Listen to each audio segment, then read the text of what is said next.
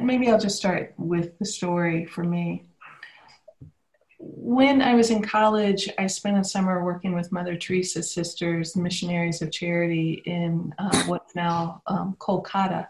And one practice I learned very early there and participated in daily because it was such a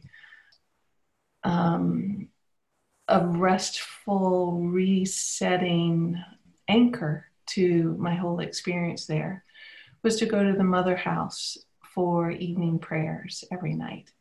I grew up in the Presbyterian Church, and so rosary and evening prayers were totally new to me, but a practice that I deeply appreciated. And I just want to give a little bit of the setup of how this evening prayers was held in terms of this practice that I want to share. The Mother House for Missionaries of Charity is on Chowringhee Road in Kolkata, which is one of the main thoroughfares of one of the world's largest cities. So very, very busy road, lots of cars, trucks, buses, people, every sound you can imagine from a major world city, major main road. And the Mother House, the chapel was on the second floor with a whole front wall of open windows out onto Chowringhee Road. So all of the sounds of the street come in through those open windows.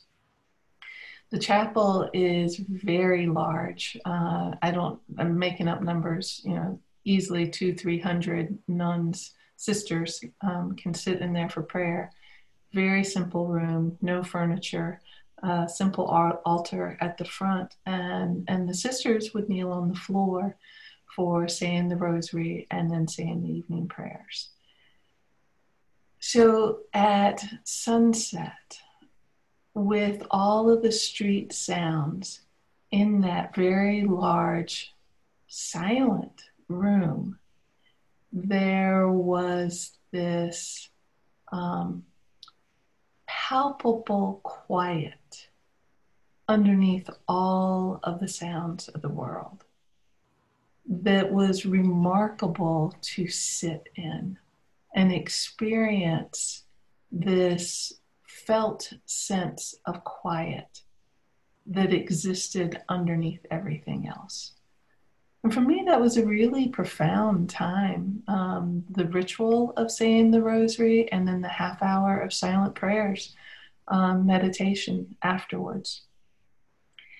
I knew that feeling of that kind of palpable quiet from one other place in my life, and that's being in the woods. I have long been, spent many years as a very avid backpacker, hiker, now primarily walker, hiking when I can get to the mountains. And there's a natural way I go into a meditative space out deep in the forest. I think many people do that. It's one of the reasons we're so called, is that we can drop in to that larger sense of quiet underneath things in the woods. I didn't know that kind of listening underneath was, however, an established meditation practice. And I can't say that I ever particularly thought of that as an accessible practice to drop into that same sense of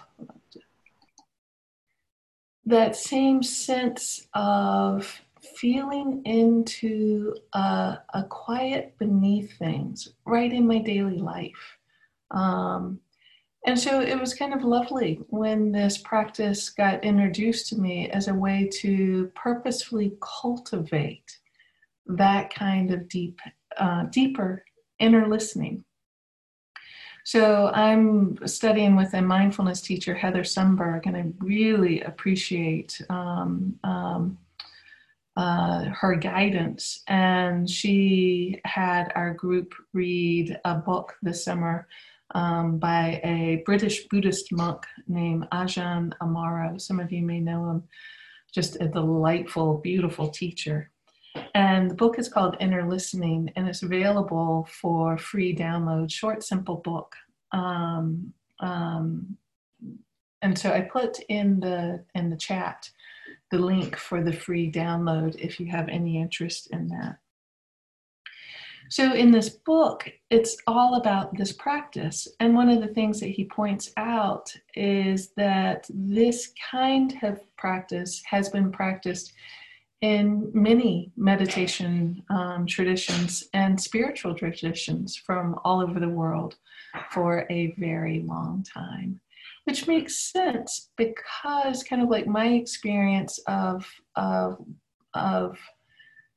finding it without overt guidance to it, I don't think is that uncommon. Somebody shared last night a beautiful example of when a deep snow is falling, that there's this kind of quiet that you can hear when deep snow is falling.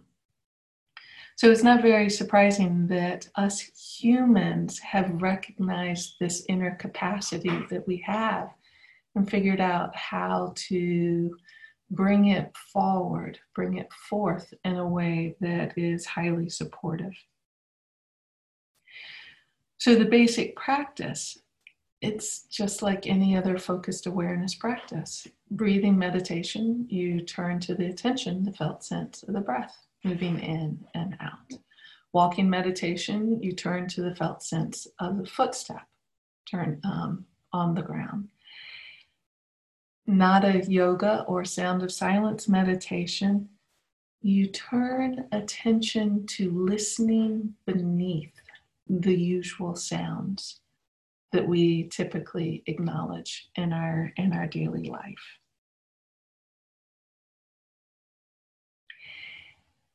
And that turning below our usual acknowledgement, that in and of itself is quite useful and in a sort of profound way. When we stop and think about it, we know we live on the barest surface of things. What I see, what I feel in this moment, what I'm hearing in this moment, just glances upon the vast mystery of everything going on to make up a body, to make up an atom, to make up a cell, make up an atom, make up a molecule. There is like these endless layers of mystery that we exist in that we don't often, we don't pause enough to acknowledge the depth of experiences here. I heard a beautiful analogy. I can't remember who said this, but I thought this was very helpful. It's like if you want to send an email, you go to your computer, you see on the screen the stuff that you typed in, and it shows up on the screen, and then you push a button, and it delivers to whoever it is that it's going to. Yet we know underneath that there is tremendous complexity in the machines, in the internet, and in all of that we have no interaction with. We're just interacting with the bare surface, the screen of it. And even life complexity is far infinitely more complex than internet complexity. So this is kind of a lovely practice to drop into an open awareness of the vastness of experience that goes beyond our surface.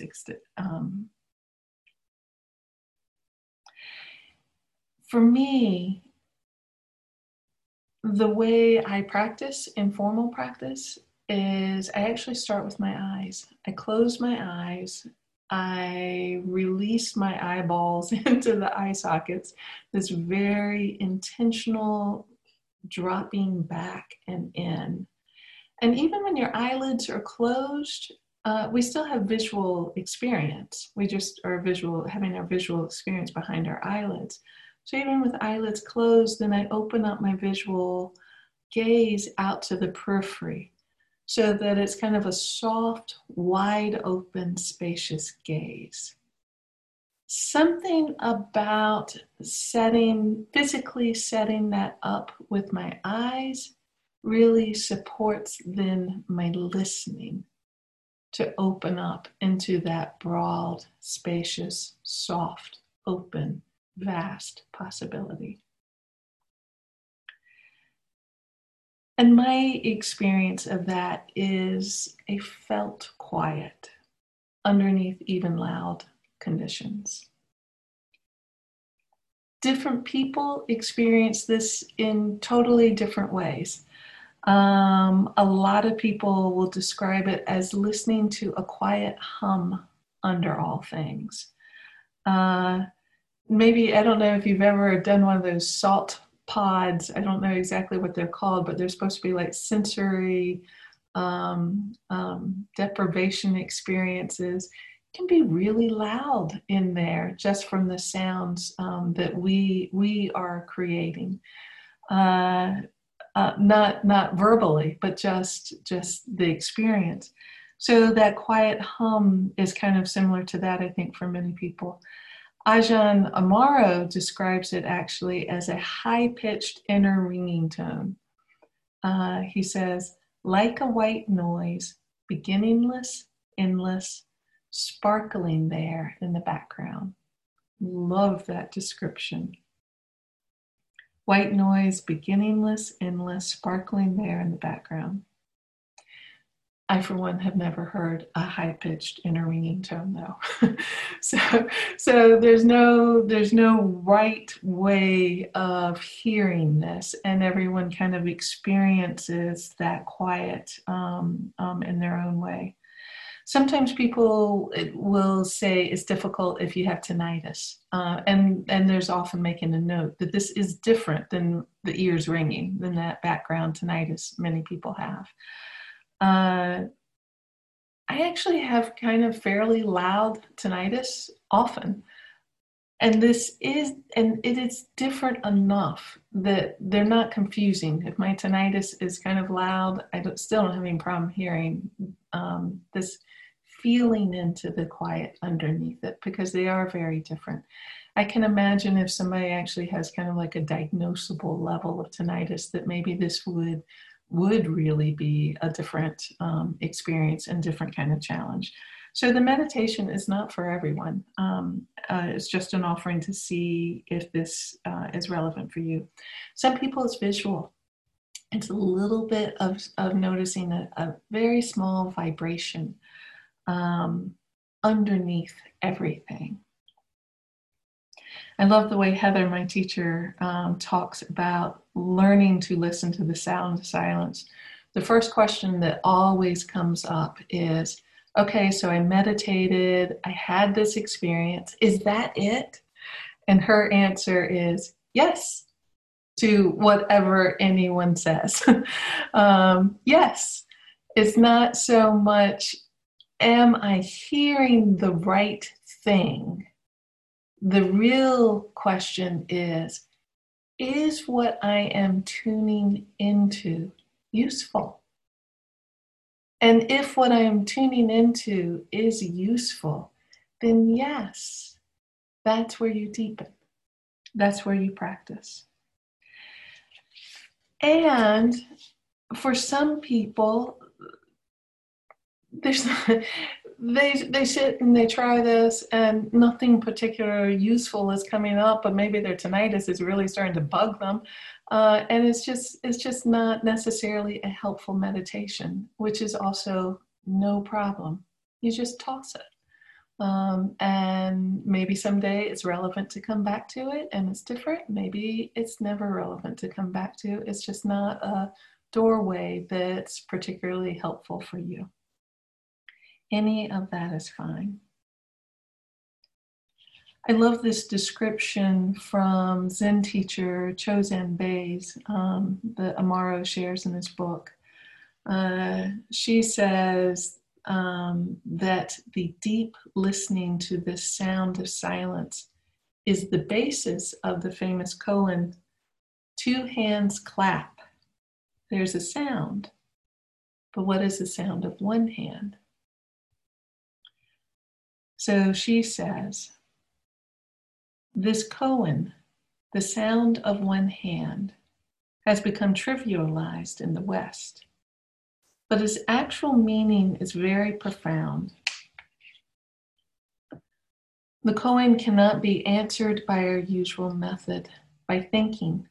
It can only be answered by non-thinking.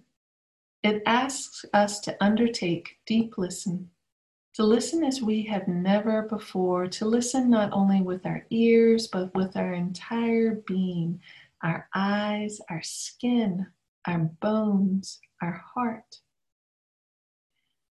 Deep listening requires complete receptivity. That means there's nothing being broadcast. There are no outflows. Deep listening asks us to quiet the body, the mouth, and the mind. Our thoughts must be silent. Impossible, you might say. That's not impossible, not when you are listening so carefully that even the sounds of your thoughts are in the way of your listening. This is the absorptive listening, complete absorption in sound.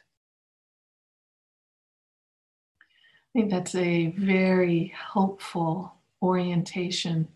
And just would put in one note, because in our practice, we never talk about, we must make our thoughts silent. My experience is that when I drop in this way and I open up and I listen in this way, thoughts are not really there. This practice brings me to that quiet place. Not so much that I have to force my mind to be quiet to get there. Kind of a reversal. So this practice has come up in several different Buddhist traditions, but in general, in the Buddhist tradition, while it's seen as having great transformative potential as an object of meditation, there's not really deep spiritual significance in and of itself given to it. However, in other traditions around the world, this kind of listening can have deeply spiritual meaning attached to it. So one example Ajahn Amaro gives is a practice in the Sikh tradition called meditation on the inner light and sound. And this practice includes listening to the sound current, which they call Shabnam, or word manifestation of God. That description reminds me of hearing a friend not so long ago describing her experience with this.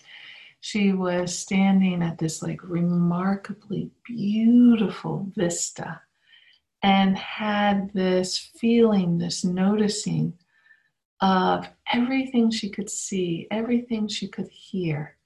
Underneath had what she described as a sort of universal hum of life in everything in her field of awareness. Deeply mystical kind of moment. And for me, I have definitely shared some of those kind of deep mystical experiences as well. And one thing I so appreciate about formalizing this as a practice is I don't have to be in that remarkable chapel space in the Mother House.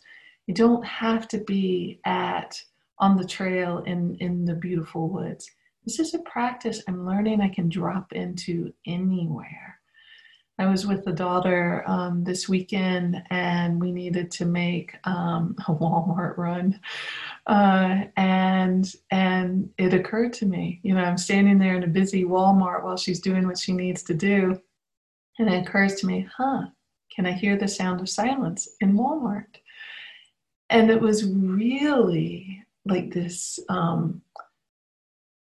helpful, powerful reorientation to a sacredness of life for me in Walmart, to open up my hearing in a way that was hearing below the noise of our cultural life. So this practice can become this very simple reminder that right here, no matter what the conditions, there is this possibility of listening underneath what is present. A sort of beautiful, simple reorientation that's available even amidst the busyness and the loudness of things. And our world is very busy and very loud. So we definitely need ways to help orient towards stronger ground. So I want to finish with a quote from Ajahn Amaro speaking to this. He says, "We can thus let the sound simply be a presence in the background. And because of that presence, it helps to create a reminder for our practice. It helps to allow the heart to rest in a quality of attentive awareness, an awareness that receives the flow of experience, knowing it, letting it go, recognizing its transparency." So I invite you to just pause for a moment before we move all the way into our formal practice.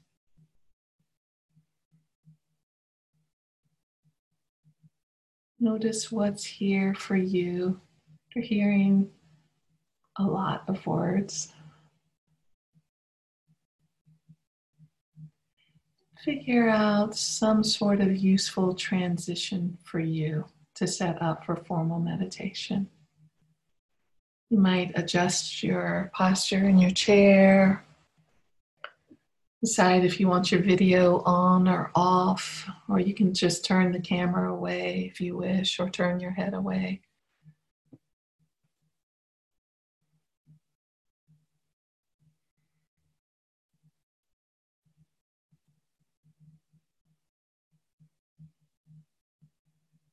Maybe beginning with a few nice deep in and out breaths.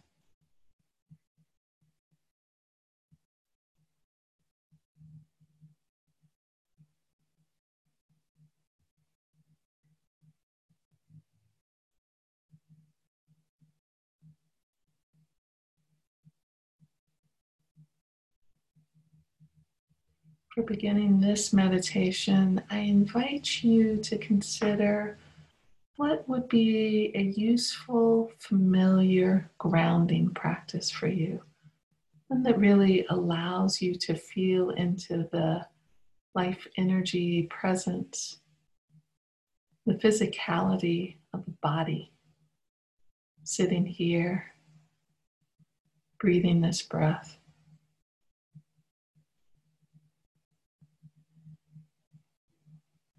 Feeling into your sense of being in this space, this room, wherever you are.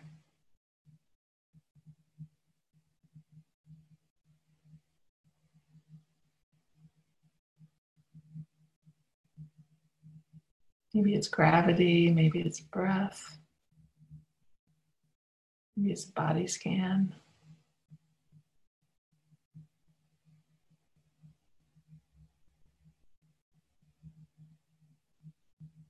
Taking your time, opening up to a grounding practice that's accessible for you.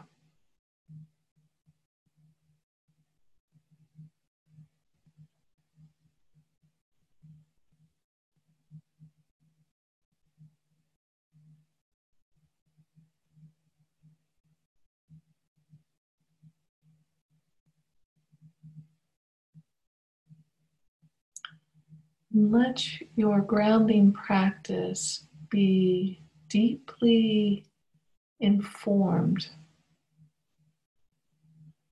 by an intention of strong heart, compassion, taking care of this body, mind, and heart. You.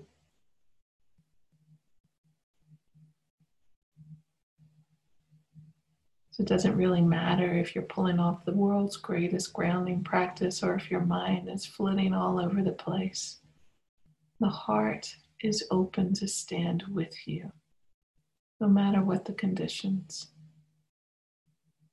We bring that heart to ourselves just as we are.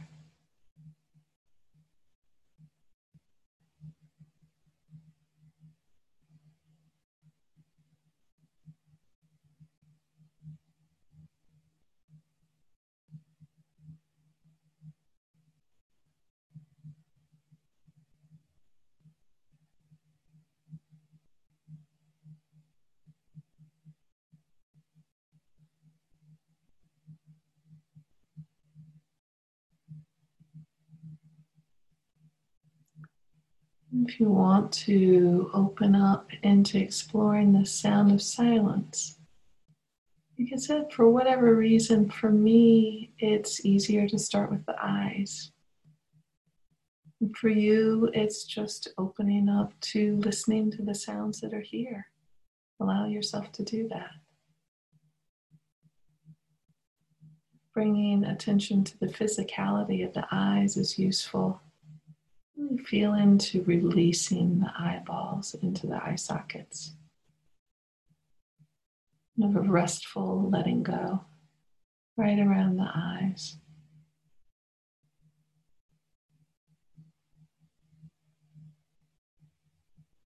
And whether eyes are closed, eyelids closed or open, begin to allow the visual attention to open in a very soft way onto the periphery. Of opening up to a spaciousness.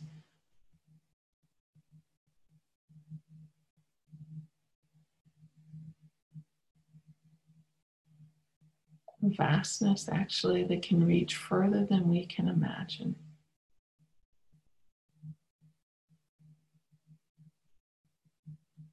Soft resting in that open spaciousness.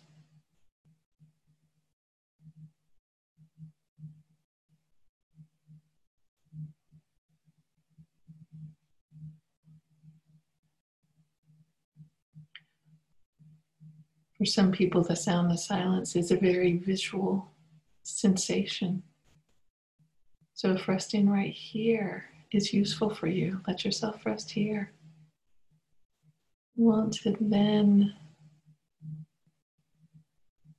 allow an opening of the listening, just like the vision.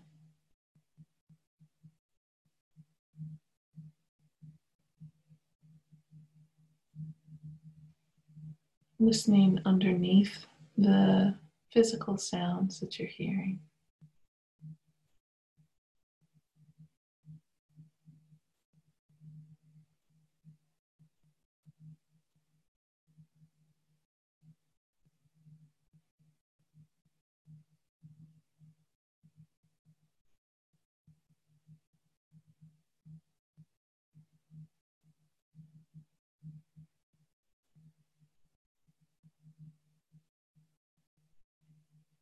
If that question comes up for you, am I doing it right? What's it like to set the question aside or reform it into, is what I'm noticing, this openness, maybe this intangible sensation, is it useful?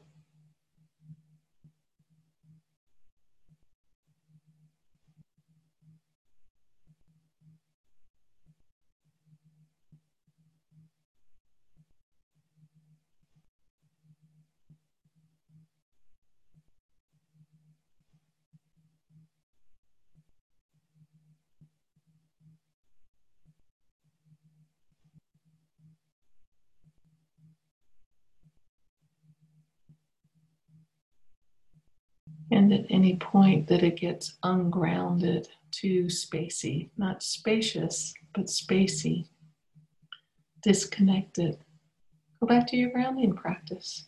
Or if the mind is too active and jumping, use the practice that you know can best support you. Take your time with regrounding, coming back to this practice whenever it's helpful for you.